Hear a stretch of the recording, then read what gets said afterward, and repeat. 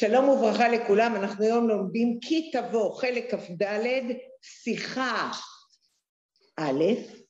אני מודיעה לכולם, היום אנחנו לומדים את השיעור, אני חושבת, החשוב ביותר שיש בכל התורה כולה. בשביל מה הקדוש ברוך הוא ברא את העולם. עכשיו אני אומרת לכם, ורק תקשיבו דבר אחד. השיחה מתחלקת לשניים. רש"י, פלפול רש"י עמוק ביותר, שאני אעשה אותו מאוד מהר, ואחרי זה, שכרגע מזל מדפיסה, כי הבן אדם שתמיד היה נחמד, נכון? תמיד כל שבוע אנחנו מקבלים שיחות, ואנחנו התרגלנו לטוב, אז התרגלנו שאנחנו תמיד מקבלים שיחות כמו שהן, נכון? אז השבוע הוא לא הביא, הוא נורא התנצל, כאילו הוא חייב לי משהו, הוא עושה את זה בהתנדבות. אז עכשיו מזל כרגע, כי השיחה היא כל כך יפה שאני רוצה שכל אחת תיקח ביד, ותוכל ללכת איתה הביתה. תקשיבו, זה משהו לשולחן שבת. איך אני אגיד לכם, אם זה ילך לרדיו, יהיה שטורם בכל העולם, יהיה מהפכה, יהיה אוי ואבוי, יהיה סיום חב"ד בעולם. אז כדאי שנשתוק. אבל אני הייתי צריכה להגיד לעצמי, מה אכפת לי מכל העולם כולו? אם זה האמת, והרב אומר שזה האמת, אז זאת האמת. מה זה? לעילוי נשמת? מי הביא את זה? אז מה שאני רוצה לומר, השיחה היום, ההתחלה שלה זה רש"י. ואם נתחיל ללמוד את הרש"י, מי שיגיע לסעיף ז', שזה הסעיף שבו נתחיל ללמוד היום, הוא יתייאש. זאת אומרת, הוא ילמד. וכשמגיעים לסעיף ז' וח' ומבינים, אז מבינים דברים, ולכן אני מחכה לרגע שבו מזל תביא את השיחות. אנחנו נראה אותם מהטקסט, ונראה אותם שיחה של ליקוטי שיחות, כפי שהרבי מלובביץ' הגיע אותם. זאת אומרת, זאת האמת לאמיתה.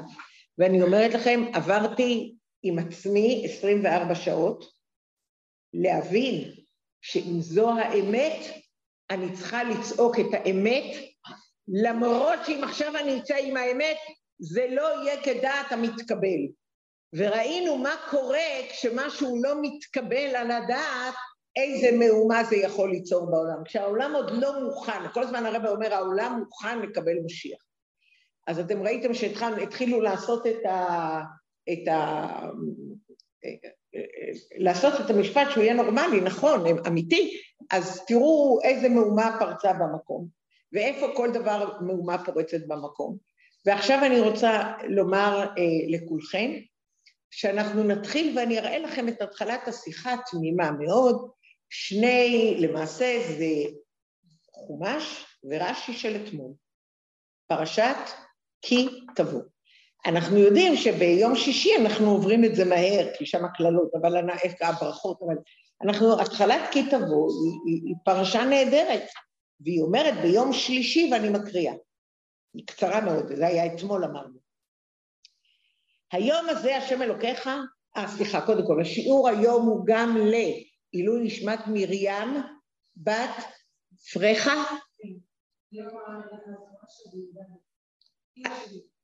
אמא שלך, עליה שלום. תספרי לנו משהו נחמד על האמא.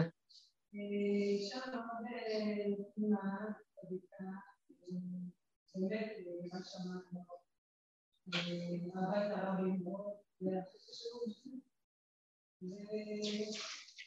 אז השיעור באמת לעילוי נשמתה מרים בת פרחה, וכמובן חנה בת עזרא ושיחה. אני ממשיכה. היום הזה, איך לא ממרוקו?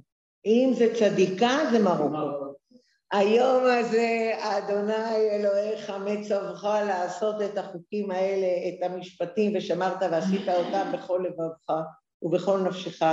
את אדוני האמרת היום להיות לך לאלוהים, וללכת בדרכיו ולשמור חוקיו ומצוותיו ומשפטיו ולשמוע בקולו.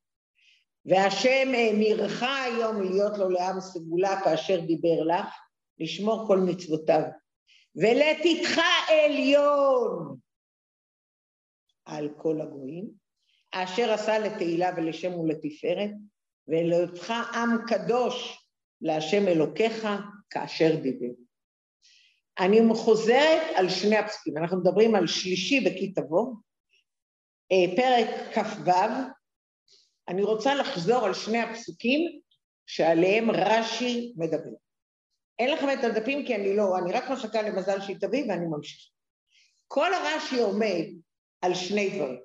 והשם אמרך היום להיות לו לעם סגולה כאשר דיבר לך ולשמור כל מצוותיו. לעומת ולתתך עליון על כל הגויים אשר עשה לתהילה ולשם ולתפארת ולהיותך עם קדוש, לעם קדוש להשם אלוקיך כאשר דיבר. למה בפסוק י"ח כתוב כאשר דיבר לך ולשמור את כל מצוותיו? ולמה בפסוק י"ט כתוב להיות עם קדוש להשם אלוקיך כאשר דיבר? למה בפסוק י"ח כתוב כאשר דיבר לך? ולמה בפסוק י"ט כתוב כאשר דיבר? על זה כל הדיון מאלף עד זין. מה רש"י אומר? רש"י אומר בפסוק י"ח כאשר דיבר לך וייתם לי סגולה, מפנה לשמות, ייתם לי סגולה פרשת יתרו. ולהיותך עם קדוש כאשר דיבר, פסוק י"ט אומר רש"י, וייתם לי קדושים. מאיפה זה? מסוף ויקרא, מפרשת קדושים. למה רש"י אומר שלום וברכה, כתיבה וחתימה? למה רש"י אומר, תקשיבו טוב, זה כל ההיילייט, על זה מדובר, מאלף עד זין. למה רש"י בפרשת כי תבוא, שלישי, פרק כ"ו, פסוקים י"ח י"ט, אומר פעם אחת מדגיש כאשר דיבר לך, ופעם אחת מדגיש ולהיותך עם קדוש כאשר דיבר. הרב מיד רואה את הדיבור, את האמת בינינו, כל אחת מאיתנו הייתה קוראת את זה, לא היינו רואים לא לך ולא לא לך, כאשר דיבר יאללה, כאשר דיבר וכאשר דיבר לך. וואו, מה קרה? בסדר, כתוב לך, יאללה, בואו עוברי. אז קודם כל לקח לי 3 שעות להבין בכלל מה קשה לרבי, לא מה קשה לרש"י, אלא מה קשה לרבי. אז קשה לרבי רש"י. למה רש"י מביא בפסוק י"ח והשם אמרך היום להיות לו לעם סגולה כאשר דיבר לך ולשמור את כל מצוותיו, מביא את יתרו, ששם כתוב אתם תהיו לי עם סגולה, ולמה בפסוק י"ט ותתך עליון על כל הגויים אשר עשה לתהילה ולשם ולתפארת ולהיותך עם קדוש להשם אלוקיך כאשר דיבר, הוא מביא את חומש ויקרא דברים, קדושים. אז למה פה רש"י מביא את חומש שמות, וכאן רש"י מביא את חומש ויקרא, קדושים ויקרא? אז התשובה היא, כי, אני אומרת לכם רק את התשובה, באחד, פעם הראשונה, הוא שואל, אני מקריאה עכשיו כי אין לכם את זה, אם בדיבור הראשון לא צריך רש"י להעתיק מן הכתוב מה דיבר לך, שהרי הכתוב מפורש לדבר להיות לו עם סגולה, אלא רק לפרש היכן מצינו לאל דיבר, כן, מדוע העתיק זאת בפעם השנייה? למה הוא דיבר כאשר דיבר? למה הוא לא הסתפק בפסוק י"ח כאשר דיבר לך? ואם נחוצה העתקה מן הכתוב, היה לו להעתיק כמו בפעם הראשונה את הכל, למה הוא רק העתיק את הסוף? למה הוא לא העתיק להיות לו עם סגולה כאשר דיבר לך, כמו שהוא עשה בי"ח, ורק כתב כאשר דיבר בי"ט, ולהיותך עם קדוש כאשר דיבר? זאת אומרת, כאן הוא רק אמר כאשר דיבר לך, וכאן להיותך עם קדוש כאשר דיבר לך. אז למה ההבדל בין זה לזה? אז עכשיו התשובה היא, כי באחד זה המהות, ובאחד זה הציווי. באחד זה כאילו זה מה שזה, האמת, ובאחד הוא מצווה עלינו להיות קדושים. זה הפתרון, אני אומרת לכם את הסוף, אבל בשביל זה יש מאלף עד סוף ו', אוקיי? בשביל זה יש את כל העריכות להסביר את העניין הזה. מה כתוב? להיות לו עם סגולה ולתתך עליון על כל הגויים להיותך עם קדוש. חבר'ה, המילה להיותך, אני מקריאה אותה, ולתתך עליון על כל הגויים, אני עליון? אנחנו יהודים עליון? אנחנו מדינת ישראל, לא, אנחנו לא מדינת ישראל. אנחנו מתייחסים לכל יהודי ויהודי.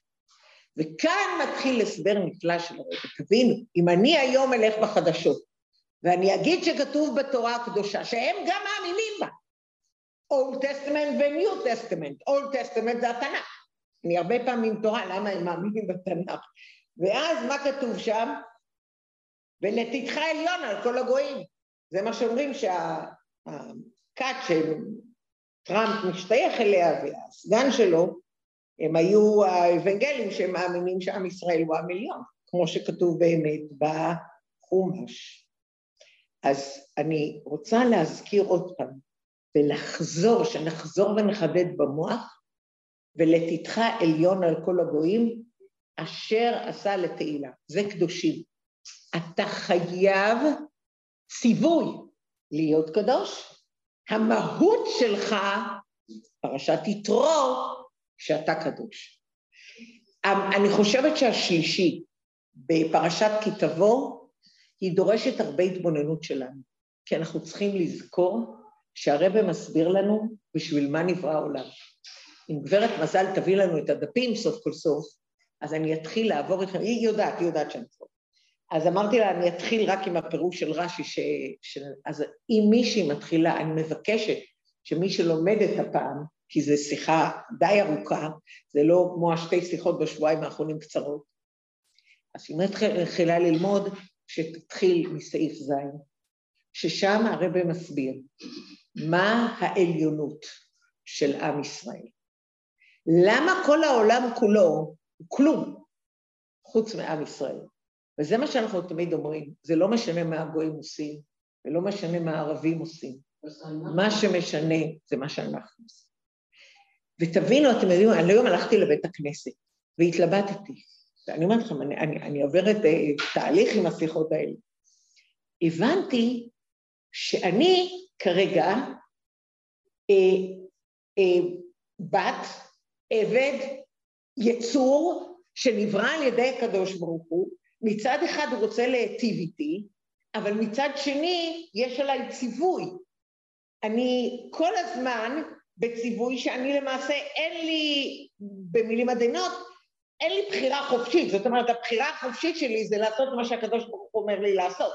זאת אומרת, להיות קדושים זה ציווי, ולהיות קדושים ציווי זה ללמוד רמב"ם. עכשיו אני התחלתי ללמוד רמב"ם אחד פרק ליום, אני הולכת יש איזה כוכבית, לא יודעת, ששם שומעים את הרמב"ם, אז הוא מתחיל ככה, השיעור היום הוא 60 דקות, אוקיי? בעלי כבר התייאש לגמרי, יש לו מצד אחד לקוטי שיחות, עכשיו יש לו גם רמב"ם, הוא התייאש מאשתו לחלוטין, אבל אני אומרת לכם, אתה פתאום מתחיל ללמוד, ואתה פתאום שומע, ופתאום רואה, ואתה מבין כמה אנחנו חייבים להיות מדויקים בשמירות שבת, כמה אנחנו חייבים ללמוד כדי להיות מדויקים בשמירת שבת, כמה אנחנו חייבים להיות מדויקים כדי לעשות באמת משהו. נסעת ונתת באמונה, למה אני צריכה להגיע לשמירת שבת? נסעת ונתת באמונה, אנחנו בכלל יודעים את כל ההלכות האלה, איך אני מתנהגת עם השכן? אז הציווי להיות קדושים הוא ציווי איך אני חייבת להתנהג. אז העליון הוא זכות וחובה, הוא לא רק זכות, אבל זאת העובדה. עכשיו הרבי, אם פעם מזל תביא את הדפי, אולי תבקשי אותה שתביא דוגמיות, לא חתם פעם שתנדור. הרב מסביר שכל העולם, הגויים, הם באו לשרת אותנו. תקשיבו, אם אני עכשיו הולכת לרדיו ואומרת, הגויים באו לשרת אותנו, אני לא רוצה להגיד לכם מה הולך לקרות. מה הולך לקרות כל בתי חב"ד בעולם? היה מאומה, אבל זו האמת.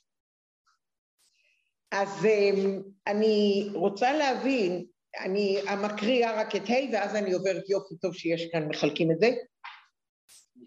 מה תוכן החילוק בין להיותך עם קדוש ל"והייתם לי סגולה מכל העמים"? את יסוד החילוק הזה למד רש"י ממה שכתוב, הראשון נאמר כאשר דיבר לך, אתם זוכרים מה שאלתי אתכם? אמרתי כאשר דיבר לך, לעומת כאשר דיבר. מה זאת אומרת כאשר דיבר לך? מה, כאשר הוא דיבר אליי? סליחה.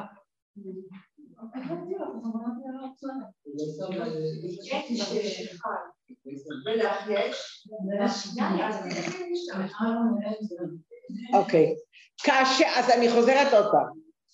אנחנו אמרנו, רש"י רואה את ההבדל בין "והייתם לי עם סגולה" ובין "להיותך עם קדוש", ההבדל בין שניהם זה בין דיבר לך ובין דיבר. עכשיו, כאשר דיבר לך, אומר הרבי, אם זה כאילו אני מדברת אלייך, התשובה היא לא. למה לא כאשר דיבר לך? כי כל התורה הוא דיבר לי. את כל התורה הוא דיבר אליי. כל התורה, הקדוש ברוך הוא דיבר למשה, ומשה אמר לנו. אז מה זה כאשר דיבר לך בסגולה? הכל זה כך. אז ההבדל בין כאשר דיבר וכאשר דיבר לך צריך להיות משהו אחר. הבנתם? על זה הוא אומר בסעיף ה'. ההסברה בזה... אבל זה מתחיל פה מסעיף זין. לא, בסעיף זין תכף... אני תכף עוברת על סגולה. כי אני עכשיו עושה את ה' במהירות, רק כדי לגמור את ההתחלה. את לא היית. לא, את אמרת שמתחילים טוב, מסעיף זין. למה? כי דניאלה עשתה את כל אם אני אתחיל מא' עד ז', אז השיעור יהיה עד ז'. לא, עכשיו אתה לא מהר. אז כי את לא היית בהתחלת השיעור, השיעור התחיל בזמן, כמעט. הלאה, הכל בסדר, אני שחקת. תקשיבו, כאשר, אז עוד פעם, אנחנו אמרנו, אנחנו רוצים לראות את ההבדל בין שני הפסוקים י"ח וי"ט. להיות לו עם סגולה כאשר דיבר לך, ולשמור את מצוותיו, לעומת י"ט כאשר דיבר. אז מתי עוד פעם להיות דיבר לך, יש בפרשת ויצא. ואז הוא אומר, שם הוא אומר לצורכך ועליך, מה שהבטחתי לאברהם על זרעו. זאת אומרת, כאשר דיבר לך, זה החלק של ההבטחה שאנחנו נהיה עם סגולה. והחלק השני כאשר דיבר, זה הציווי בפרשת קדושים, ולכן הוא מביא באחד בתרו, ולכן הוא מביא אחד בויקרא. עוד פעם אני חוזרת ומסכמת. אני עושה קיצור לאלף עד סוף. הנקודה העיקרית שהרבי, קודם כל עד שהבנתי, הרבי אומר, אני הולך עכשיו להסביר לכם את רש"י. יש פה רש"י מוזר. אני קורא את השלישי, שתי הפסוקים האחרונים בשלישי, כי תבוא, י"ח, והשם הנרך היום להיות לו לעם סגולה כאשר דיבר לך ולשמור כל מצוותיו. וכאן רש"י מביא את שמות והייתם לי סגולה, שזה בפרשת יתרו. והשני בי"ט, ותתך עליון על כל הגויים כאשר תהילת ותפארת להיות עם קדוש ולהשם אלוקיך כאשר דיבר.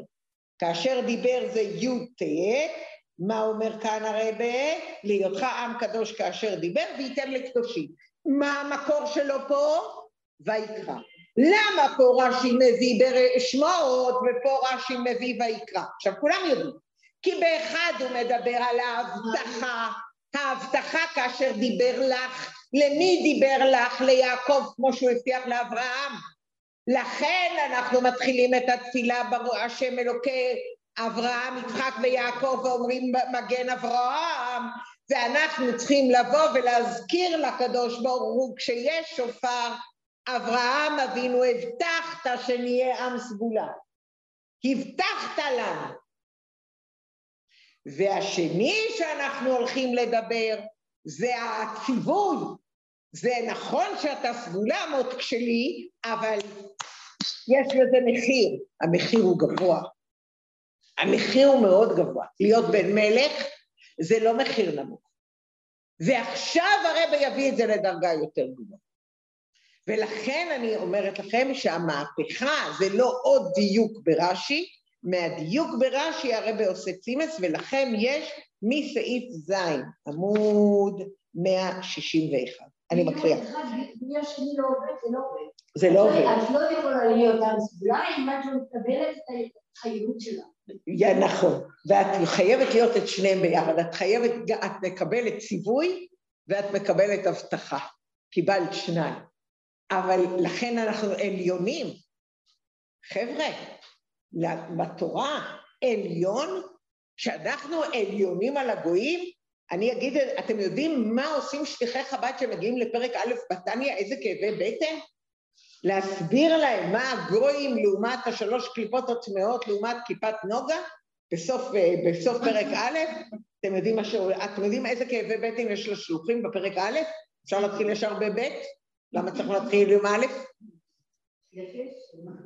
אוקיי, אומנם עדיין, עכשיו אני מבקשת מכולם, גם בבית וגם כאן, תבינו, זה דבר מיוחד, באמת, העיניים שלי נפתחו, זה הבנו בהתחלה את הרש"י, אוקיי, זה. עדיין צריך להבין בפנימיות העניינים, אין הכי נמי ולהיותך עם קדוש, אמור בנוגע לקדושה שהיא תוכן פעולתם של ישראל מפני הציווי, שלא כמו להיות לו לעם סגולה, הנפעל על ידי הקדוש ברוך הוא. בני ישראל פועלים להיותך עם קדוש, הקדוש ברוך הוא פועל להיות לו עם סגולה, תראו איזה יופי. אבל מה הקשר בין להיותך עם קדוש ולעניין לתתך עליון על כל הגויים, שאמור בפסוק?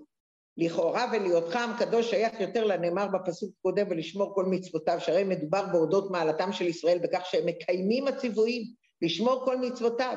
ואילו ולתתך עליון עוסק בחשיבות ובמעלה שניתנו מהקדוש ברוך הוא, בדניאלה נאמר להלן להיות לו עם סגולה. ויובן בהקדים הנה בהפטרת פרשתנו, מה מדובר? והלכו גויים לאורך ומלכים לנוגה זרחך, בניך מרחוק יבואו או בנותיך על צד תאמנה, ועוד מתואר שאומות העולם ישרתו את בני ישראל, וואו וואו וואו, וכל מעשיהם יהיו לטובתם, עד אשר כסיום הכתוב הגוי והממלכה אשר לא יעבדוך יעבדו, והגויים חרב יחרב. תקשיבו טוב. הגוי והממלכה אשר לא יעבדוך יאבדו, והגויים חרב יחרב. וצריך להבין, בשלמה בנוגע לשבע מצוות בני נוח שנצטוו הגויים עליהם, אכן הם אינם מקיימים אותם, דינם להיענש במיתה, אבל לא מצינו לכאורה כל חיוב וציווי על הגויים לשרת את בני ישראל, ובוודאי לא מצינו שעל אי קיום דינם לשרת את בני ישראל הם יאבדו. אומר הרב, מה הולך פה? הבנתם מה שאני אומרת? שאלה מאוד, לא, לעתיד לבוא נדבר, זה לא היום אני בשקט. עוד פעם אני חוזרת. אומר הרב, רגע, בואו נסתכל על ההפטרה. ההפטרה אומרת, והלכו גויים בסדר לאורך, אבל מה הסוף? הסוף הוא אומר, והגוי והממלכה אשר לא יעבדוך יאבדו, והגויים חרב יחרב. זאת אומרת שבסדר, מה זה, אלה שלא יעבדו אותי?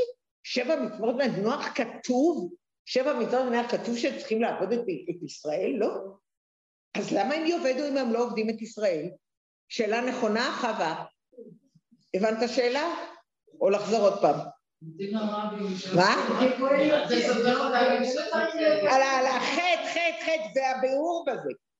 כבר נתבאר כמה פעמים, שכל הבריאה, תקשיבו, לכן אמרתי למזל, חייבת לצלם, אי אפשר שזה לא יהיה ביד לכל אחד, שכל הבריאה ואומות העולם בכלל, אינה תכלית ומציאות לעצמה, אלא היא רק אמצעי עבור בני ישראל, כמאמר חז"ל, בראשית, בשביל ראשית שנקראו ראשית, והם מטרתה ותכליתה של בריאת העולם, ומלוא ולעתיד לבוא אשר תתגלה אמיתית המציאות של כל נברא, תושלם התכלית לשמה נברא העולם, כולל אומות העולם, ויהיה ניכר בגלוי שכל מציאותם של הגויים, אני מוסיפה, היא בשביל ישראל.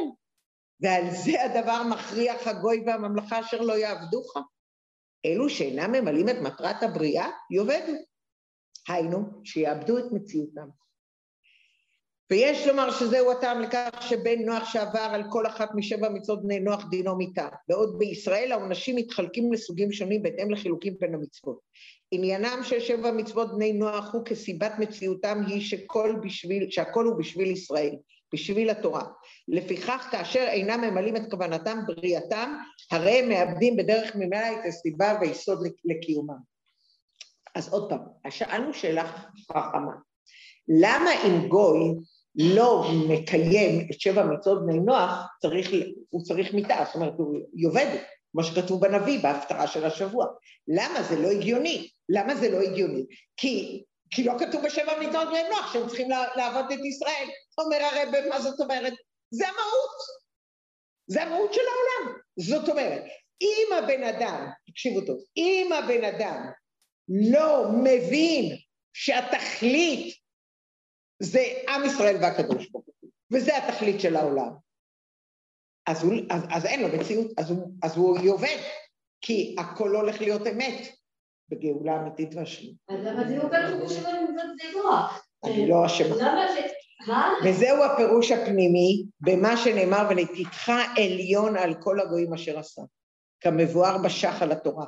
כאילו לא עשאום אלא בשביל, כמו שאמר בן עזאי, לא נבראו כולם, אלא לשמשני. וואו, וואו, וואו. לא נבראו כולם, אלא לשמשני. הגויים נולדו לשמש את עם ישראל.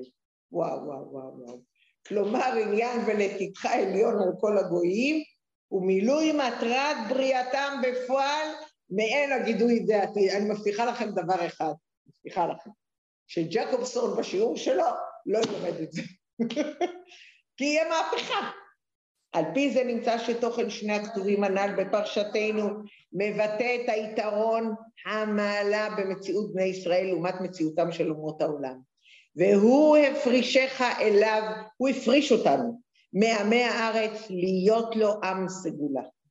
איפה זה נאמר? פרשת יתרו. הוא הפריש אותנו. הוא הפריש אותנו להיות בשבילו.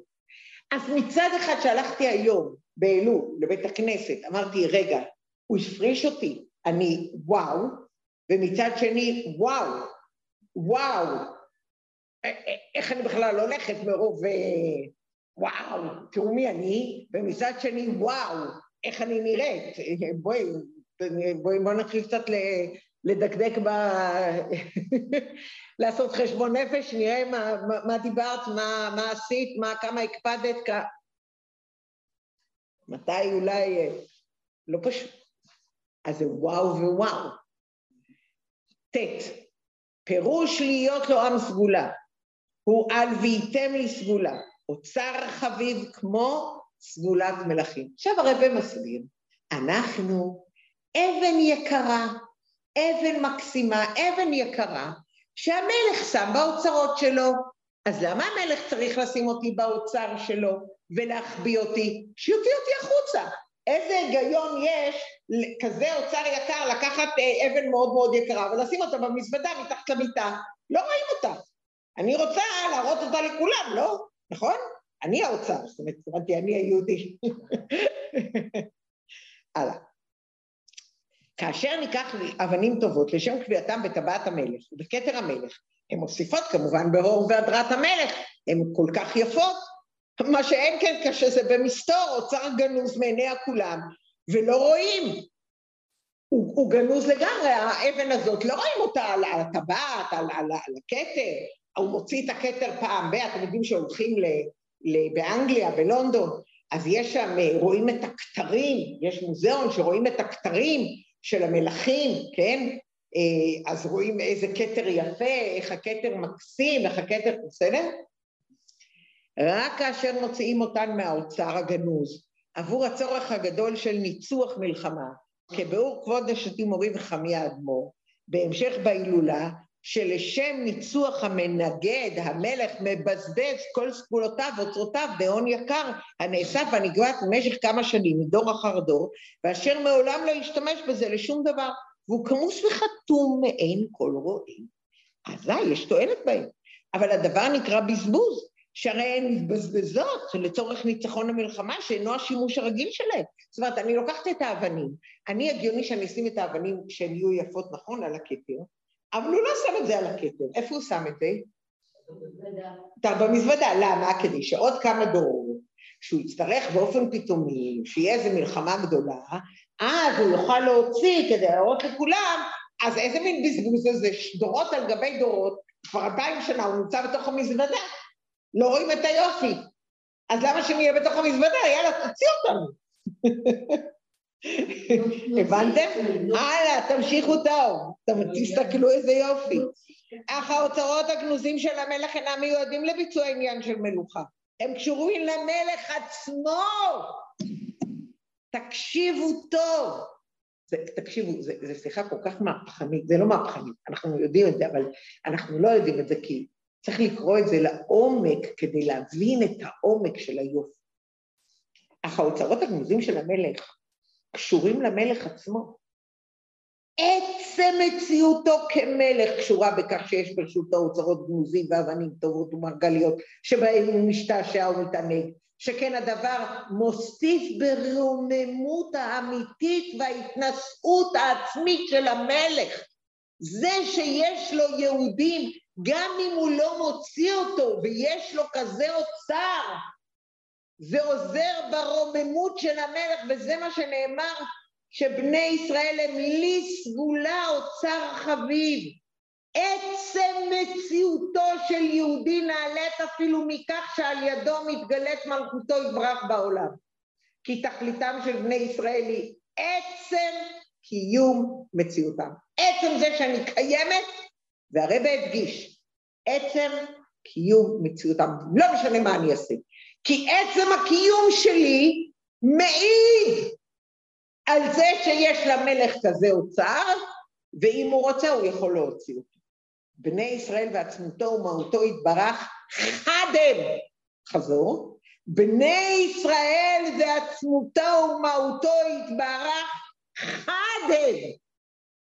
אנחנו אחד עם הקדוש ברוך הוא. גם אם אנחנו במזוודה. גם אם אנחנו במזוודה. והקדוש ברוך הוא משתעשע בישראל כמלך המתענג מעוצמותיו על כן. ונמצא שהחילוק בין ישראל לשאר אומות העולם הוא בעצם בריאתם ומציאותם. מציאות אומות העולם אינה אלא עבור עצמם, אלא לצורך מילוי התפקיד שניתן בחלקם. מה שאין כן ישראל, התכלית זה המציאות.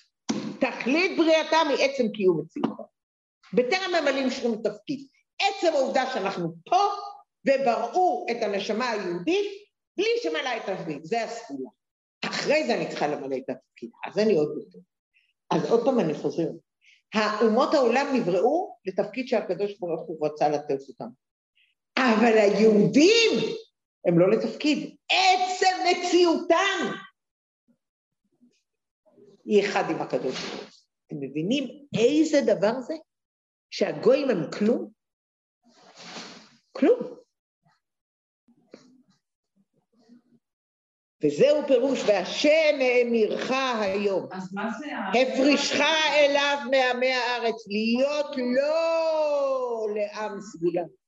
היינו שישראל נבדלים לגמרי מעמי הארץ, להיותם עם סגולה, אוצר חביב. י"א, ובזה יובן הקשר בין הפסוקים אלו לראש השנה. כידוע, אני רוצה רק לומר משהו. בכל הפרויקט, בשיחות, אין הרבה אגב, אחד בעברית רגיל והשאר באנגלית, כי אף אחד לא נכנס לזה. אם תיקחו באופן יחסי בשיחה שרב מדבר, אז יש 3/4 א' עד ז', ורבע בסוף את העניין שגם בהפטרה רבי אומר את זה וכו' וכו'. ואני החלטתי להדגיש את זה כדי להסביר לכם שזה אנחנו חייבים להכניס את זה בראש, שהגוי הוא כלום, והוא נוצר למה שהוא נוצר, אבל היהודי בעצם בריאתו ומציאותו לפני שהוא מתחיל לקיים תורה ומצוות, הוא חלק מהקדוש ברוך הוא, והוא, עצם המציאות שלו זה האוצר הגנוז שיש במלך שמעלה את המלך, ולכן הוא מביא את העניין של האבנים הטובות. לא מבזבזים פה את האוצרות כמו במשל של החסידות, של האבן שנמצאת בכתר של המלך. האבן לא נמצאת בכתר המלך. האבן היא מוחבאת. היא עצם העובדה שיש מלך. החלק, הרוממות שלו, כי יש מציאות שנקראת עם ישראל. תקשיבו, זה נשמה כל כך, זה לא נעים לי, אני רוצה להתחבא מתחת לשולחן. כתוב על רב זושה מנפולי, שהוא ביקש פעם יראה של המלאך הכי קטן, הוא כל כך פחד ורעד, הוא פשוט התחבא מתחת ורעד, ביקש שיקחו את זה ממנו, כי אפשר לחיות. תבינו, עצם המציאות שלנו, לפני שהתחלנו, זאת נשמה שקשורה שהיא חלק מהקדוש ברוך הוא. אז שאנחנו עושים עבירה, זה חלק. אז תגידו, תשמעו את הרדיו, ותראו מה קורה, ותשמעו איך מדברים, ותראו איך אנחנו מתחנחנים לגויים. מה קורה פה? עולם הפוך. תגידו, מה שקראתי פה, נראה לכם משהו מהמציאות? אין. אנחנו לא מאמינים בעצמנו, אני אומרת לכם, אני הייתי צריכה לקרוא את זה פעמיים, כדי להתחיל להאמין בעצמי למה שאני קוראת. כי אנחנו כבר כל כך קיבלנו על הראש, והרבא מעלה אותנו. ושוב, לא לפרסום, כי אם אני אקח את השיחה ואני אקריא אותה, אז אנשים לא יודעים מה לעשות את זה, עם סגולה, כולם שותקים, כולם יודעים את האמת. אבל לא בדרגה הזאת. כולם יודעים בסדר, עם סגולה, אבל תבין, אנחנו המהות. הרב מסביר, אנחנו עצם של הקדוש. הרב רואה כל יהודי, אני סופר יהלומים, כי הוא רואה את עצם הנשמה. הוא מבין בזה. הפנימיית שלנו זה עצם הנשמה. את רוצה שהוא יסתכל עליי? זה יהיה רע מאוד. י"א. ולכאורה, מזה גופה, אני תכף גומרת, ולחזה מזה גופה שבני ישראל ממליכים את הקדעה. אמרנו ראש השנה, אמרנו עכשיו אנחנו בני ישראל. עכשיו, מה זה? הלא, תמיד כי תבוא זה לפני ראש השנה. את השם אמירך היום, אמרנו, כי בני ישראל ממליכים את הקדוש ברוך הוא בראש השנה. אמרו לפניי מלכויות, שתמליכוני אליכם. ואילו השם, אני עמוד 8 למטה, בצד שמאל למטה. ואילו השם אמירך היום, הוא מה שהקדוש ברוך הוא מקבל ברצון את הכתרתו על ידי בני ישראל. והדבר נמשך ופועל בבריאה ובסדר ההשתלשלות על דרך מה שבתחילת הבריאה, במי נמלך בנשמותיהם של הצדיקים. ולכאורה מזה גופה שבני ישראל ממליכים את הקדוש ברוך הוא, מובן שמציאותם ישנה אף בטרם הם ממליכים אותו. עצם המציאות של היהודי, זה מה שהרבא הסביר כאבן טובה, עצם המציאות שיש אצל המלך, בלי שהוא יראה, זה שאני יודע שיש אצל המלך דבר כזה, זה מרומם את המלך. ועל זה בנוגע לתחילת הבריאה מן הנאמר, במי נמלך בנשמותיהם של צדיקים. מובן שהנשמות ישנם במציאות בטרם נמלך בהן, ולכאורה מה תפקידם. אלא זה הפירוש של עם סגולה, אוצר חביב שהמלכים גונזים. כלומר, אמיתת מציאותם של ישראל היא היותם נעלמה מעין כל חי, שעשועים לפניו, היינו, כפי שהם ועצמותו יתברך כולו חי, כביכול, והרי הם בדוגמת עצמותו ומהותו יתברך. חבר'ה, אנחנו עצמותו ומהותו יתברך, לא כשאנחנו מקיימים מצוות, עצם המהות שלנו זה עצמותו. שעליו לא ייתכן לומר שמציאותו היא חס ושלום לשם איזה עניין. וכדברי המגיד, אף קודם שנבראו ישראל, היה נחקק צורתם במחשבה. כמו שכתוב חז"ל, ישראל עלו במחשבה. תבינו, זה המהות של ההבנה של כל אחד מאיתנו, מה זה יהודי. וכל פעם שאתם בדיכאון, תקראו את זה ותיכנסו לשמחה. הלאה, י"ב. וזהו החילוק בין שני הכתובים, והשם האמירך להיות לו לעם סגולה, ובין ולתתך עליון. הכתוב הראשון עוסק במעלת בני ישראל, שבהם הם נבדלים לגמרי מאומות העולם לעם סגולה וצר חביב, היינו במה שישראל גנוזים בעצמותו יתברך. ישראל והקדוש ברוך הוא כולו חד. ומצד זה נמשך שבדותם היא באופן של לשמור כל מצוותיו, מה שישראל שומרים. קודם כאן אנחנו כולנו חד איתו, ואז שומרים את מצוותיו. ורוב המצוות בכלל אי אפשר לשמור, כי רובם זה קורבנות, אנחנו לא יכולים לעשות אותם. רוב המצוות אנחנו לא עושים. אז אנחנו אומרים, מה ישראל? ישראל שומרים לשמור כל מצוותיו, מה שישראל שומרים תרי"ג מצוות, ולא רק 7 מצוות כבני נוח, אינו רק חילוק בכמות שבני ישראל מקיימים במספר גדול יותר של מצוות מאשר בני נוח, אלא זוהי איכות אחרת, ולשמור אותה. אומות העולם שנבראו לשם תפקיד מסוים, שמירת המצוות על ידם היא במדידה מוגבלת, רק לשמור את אותם 7 מצוות בני נוח, בהתאם למספר הציוויים שנפלו בחלקם. אבל ישראל, אשר הם עצמותו ומהותו, אני חוזרת, אבל ישראל, אשר הם עצמותו ומהותו יתברך, כולו חד, הכל זה אלוקות. מתקיים בעניין ולשמור כל מצוותיו, בלי מדידה והגבלה. מאחר שהוא ורצונו אחד, אז בכל מצווה שתהיה ישראל, שהם עצמותו יתברך, כול אחד, מסורים ונתונים למלא את הרצון. וכתוב השני, ולתתך עליון, מתבטא על מעלתם של בני ישראל, גם כפי שנבדלו במקורם ונמשכו וירדו למטה לעולם הזה, אשר גם אז הרי הם עליון על כל הגויים. הם התכלית של כל הבריאה, ומציאות כל הנבראים. אנחנו עם ישראל, אני חוזרת שוב, אנחנו התכלית של הבריאה. הגויים באו לשרת, כדי שנוכל לקיים התכלית של הבריאה, להראות שהשם אחד ושמו אחד. ואז אני חוזרת שוב להפטרה, אתם זוכרים את ההפטרה מה שאמרנו? שגויים, אלה שהגויים שלא יהיו, יובדו. ולכן ההפטרה קשורה לכי תבוא. ולכן ראש השנה קשור. למה? כי אנחנו ממליכים אותו למלך. והיתרון והמעלה עלו בישראל. הם בערך לכוח השגתם של הגויים, אשר יכולים להכיר ולחוש בכך שישראל הם עליון על כל הגויים. שמעתם? הגויים, שמעתם גויים? שאתם יכולים להכיר ולחוש שישראל עליון על כל הגויים. אם נתנהג ככה, אז אולי. ולכן הם מעללים ומשבחים את ישראל. שמעתם? לתהילה ולשם ולתפארת. ולתהילה ולשם הללו, כשהגויים באים ומשבחים את מי? את הקדוש ברוך הוא ואת ישראל. מתי אנחנו נשמע שהגויים באים ומשבחים ומעללים? הלו? אז תבינו מה זה הגאולה. זה לא שיהיה עצים, זה המציאות של הרע לא תהיה.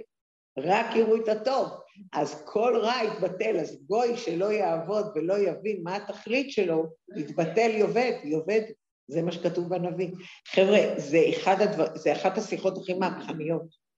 ודבר זה בא לידי ביטוי בגלוי על ידי ולהיותך עם קדוש. לי קדושים. סליחה, להשם אלוקיך כאשר דיבר, וייתם לי קדושים. על ידי זה שגם בענייניהם החשמיים של בני ישראל, שבהם שווים הם בחיצוניות לאומות העולם, שוב, אנחנו בעניינים חיצוניים גשמיים, אוכלים כמוהו, אנחנו אוכלים כמוהם, אנחנו הולכים לביזנס כמוהם, אנחנו מלמדים כמוהם, הרי הם באמת, עם ישראל, עם קדוש לשם אלוקיך, כמוקדש בהמשך, שרש"י מביא, וייתם לי קדושים. ואבדיל אתכם מן העמים להיות לי. והדבר מבואר מודגש עוד יותר בפירוש רש"י, מנין שלא יאמר אדם נפשי קצה בבשר חזיר, אבל יאמר אפשי, ומה אעשה ואבי בשמיים גזר עליי. תלמוד לומר ואבדיל אתכם מן העמים להיות לי, שתהיה הבדלתכם מהם לשמי פורש מן העבירה ומקבל עליו כל מלכות שמיים. כלומר ליהודי יש כביכול את אותה אפשרות שיש לאינו יהודי, ואף על פי כן, זאת אומרת יש לו גם את האפשרות אפשי לאכול חזיר חס ושלום, ואז הוא בכל זאת הולך ואוכל.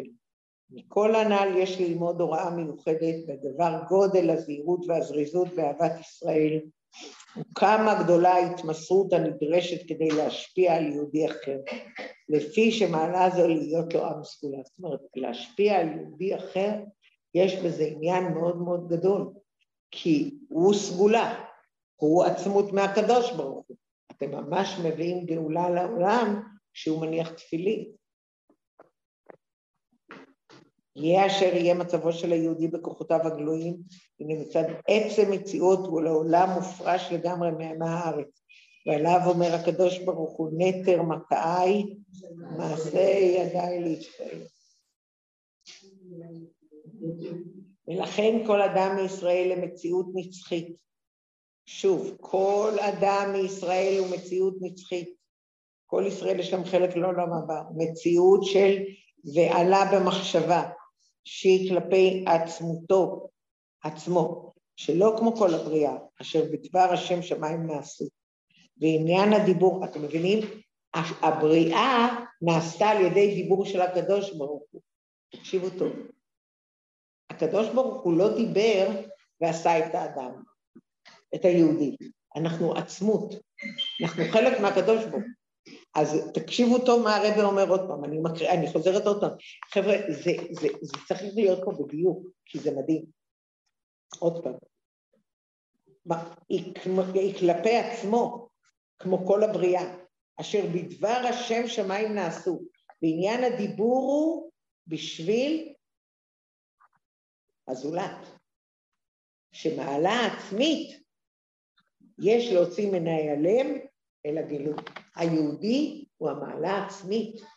הוא לא כמו הגוי וכמו הבריאה של כל העולם, שכל דבר נראה השמש כדי שיהיה חם, הירח כדי שיהיה אור בלילה, החול כדי שיהיה חול. הבנו? היהודי זה עצמות. ובפרט בשבוע שקוראים בתורה, כי תבוא את ההפטרה הנ"ל, במיוחד כאשר יום חי אלול הוא יום ההולדת לשני המאורות הגדולים, הבעל שם טוב רבנו הזקן חי בקדוש שנה זאת בשבוע כי תבוא. הרי אחד היסודות העיקריים של תורת החסידות, תורתם של הבעל שם טוב רבנו הזקן, אהבת ישראל. למה? כי אם אתה רואה את היהודי, ואתה רואה שהוא עצמות של הקדוש ברוך הוא, אז איך אתה יכול לא לאהוב אותו? זה שבחיצוניות הוא נראה מגעיל, בעיה. אבל במהות, אתה רואה את המהות. אז כשאתה רואה את המהות, אתה לא רואה את החיצוניות. כן, אבל הוא יורק, והוא מסכן, והוא מלוכלך חיפסה. והגוי הוא יפה, והוא מסודר, והוא נעים. זה לא משנה. היהודי הוא יהודי. העצמות הוא יהודי. ישנה נתינת כוח מיוחדת לפעול על יהודי, על כל יהודי, שמעלתו העצמית היא השם ממך היום להיות לו לעם סגולה. תתגלה בו באופן של לשמור כל מצוותיו בפרט, וכן להביא לידי גילוי את עניין ולתתך העליון על כל הגויים אשר עשה. עד להיותך קדוש להשם אלוקיך שיהיה נעלה ומובדל לגמרי מכל עניין זר ליהדות. עוד פעם, להיות לו עם קדוש, שהוא יהיה נעלה ומובדל, כל אחד. מכל עניין שהוא זר ליהדות, ובכלל זה גוי אשר בקרבך. ועל ידי זה נפעל ביתר שאת עניין תמליכוני עליכם, ונקר להם כל השם אלוקיך ישראל מלך, שגם הגויים יראו שבני ישראל למען סגולה, וזה בקיום הייעוד בנבואת ישעיהו בהפטרת פרשתנו, עד סיומה אני השם בעיתה אחישנו, במהרה בימינו. איך זה? עכשיו אני עושה עוד פעם, סיכום, חבר'ה, אני עושה עכשיו סיכום של השיחה לאט, בסדר?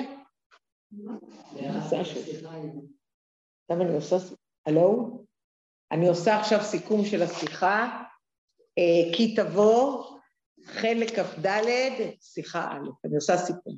אני מודיעה עוד פעם, התחלת השיחה היא רש"י, שיחה של רש"י, מהרש"י הזה הרב מביא להסבר מה המהות של כל יהודי. הבנו? כולם הבינו? המהות של כל יהודי. מציקים. היום הם מציקים כי הם לא רואים את האמת, כי יש חושך. אנחנו התחלנו בחומש דברים. עומד בכי תבוא משה רבינו, אם אתם שואלים אותי. עומד, בואו נחשוב על עצמנו. אנחנו מורה, אנחנו אבא, אנחנו עומדים ואומרים לילד, תקשיב, אני אומר לך, משה רבינו אומר את זה כשהוא רואה אלוקות, בואו, דיבר עם הקדוש ברוך הוא, זה לא בדיוק אנחנו, אבל נבין את הסיטואציה. אז הוא אומר, תקשיב, אתה עם סגולה, אתה חלק מהעצמות של הקדוש ברוך הוא, אתה משהו אחר לגמרי מהגויים, תקשיב, תעשה, תשמור את המצוות, אני אומר לך, זה ירים אותך, זה ירומם אותך, ואם לא, כי תבוא שישי, אם לא, כי תבוא שישי, שכולנו יודעים מה יש. אז אנחנו חוזרים עוד פעם לכי תבוא שלישי. בשלישי, היום הזה אני חוזרת, משה רבינו עומד לפני העם, לא, זה מה שמשה רבינו אומר לעם, כן? לפני שהוא נפרד ממנו, זה הנאום הגדול של משה רבינו, הצוואה. היום הזה השם אלוקיך מצווך לעשות את החוקים האלה, ואת המשפטים, ושמרת, ועשית אותם, בכל לבבך ובכל נפשך, תקשיב, תעשה אותם, בכל לבבך ובכל נפשך, את השם אמרת היום להיות לך לאלוקים, ללכת בדרכיו ולשמור חוקיו ומצוותיו ומשפטיו ולשמוע בקולו. הוא מבקש, והשם האמירך היום להיות לו לעם סגולה כאשר דיבר לך ולשמור כל מצוותיו. השם הבטיח לאברהם, ואז כאשר דיבר לך, ואמרנו למה הוא אומר כאשר דיבר לך, לעומת הפסוק הבא י"ט, ולתתך עליון על כל הגויים אשר עשה לתהילה ולשם ולתפארת להיות עם קדוש להשם אלוקיך כאשר דיבר. אז אומר הרב, בואו נסתכל על שני הרש"ים. ברש"י אחד בראשון בי"ח כאשר דיבר לך, הוא מביא את יתרו, שזה עם סגולה. כאשר דיבר בפסוק י"ט, הוא אומר כאשר דיבר והוא מביא את פרשת קדושים, ששם אני מקבלת את כל הציוויים. אז מה ההבדל? אז הרי בכל השיחה מא' עד ז', סוף ו', היא למה רש"י מביא ולמה כתוב בתורה לשמור את כל מצוותיו וחוקותיו ולשמוע בקולו, והשם האמירך היום להיות לו לעם סגולה כאשר דיבר לך ולשמור את כל מצוותיו כאשר דיבר לך. כל התורה הקדוש ברוך הוא דיבר לך. מה המיוחד דיבר לך? דיבר לך, זה דיבר לאברהם, זה הבטיח לאברהם. זה הבטיח לאברהם שאנחנו עם סגולה. זה המהות של היהודי, זה העצמות. העצמות. והגויים באו לשרת. כמו השמש בערה, השמש בא להעיר. אבל יהודי זה משהו אחר. יהודי זה עצמות. ואחרי זה בשני, ותתך עליון על כל הגויים כאשר עשה לתהילה ולשם ולתפארת להיות עם קדוש להשם אלוקיך כאשר דיבר, זה הציווי להיות קדושים. אז השם מתחנן, משה מתחנן, תבין מה אתה, תבין מה אתה עם סגולה. מה זה עם סגולה? ואז אנחנו הולכים להפטרה, מה יקרה עם גוי שלא יעשה? מה יקרה עם גוי שלא יעשה את תפקידו? ייעלם, יאבדו. למה? כי אנחנו המהות, זה לא, ועכשיו הוא הולך אחרי זה לגניזה, למה? לאבנים הטובות. אנחנו רגילים ששמים את האבנים הטובות בכתר, שמים את האבנים הטובות על הטבעת, אנחנו האבנים הטובות, למה מחביאים אותנו בתוך המזוודה? למה מחביאים אותנו מתחת, לא יודעת, לאוצר נזי? למה לא מראים אותנו? כי אנחנו רגילים שלוקחים את הדמה ומבזבזים אותה, לא, אבל למה? אז המהות של היהודי מרוממת את הקדוש ברוך הוא. הבנתם? זה מדהים. זה מדהים. ואז הרב אומר, מה זאת אומרת לי אותך? אתה בעצם עצמך קדוש. הגוי והממלכה אשר לא יעבדוך יאבדו וגויים חרב יחרבו. הממלכה אשר לא יעבדוך, מי שלא יאבדו, למה? אבל זה לא בשבע מצוות בני נוח. לא כתוב בשבע מצוות בני נוח שצריך לעבוד אותנו. אז למה? כי זה המהות. המהות של היהודי זה שהגוי יעבוד. אז אם אתה לא עושה את התפקיד שלך, אתה איננו. זה שאתה עושה את המהות שלך ואת התפקיד שלך, אתה צריך לעשות את זה כשאתה יודע שיש לך שבע מצוות בני נוח. אבל אם אתה לא עובד, אבל המהות שלך זה לעבוד את היהודי.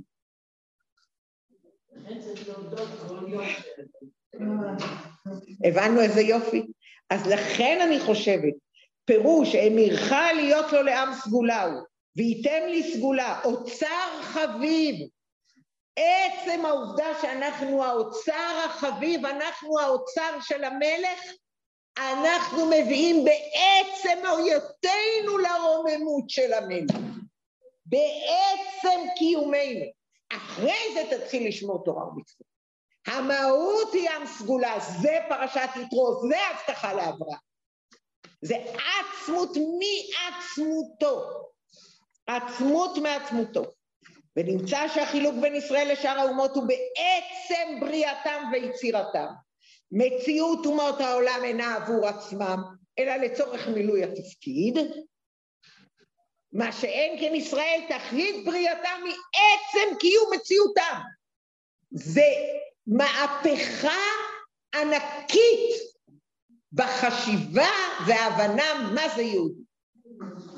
תודה רבה לכולם, בוקר ושנה טובה ובוקר.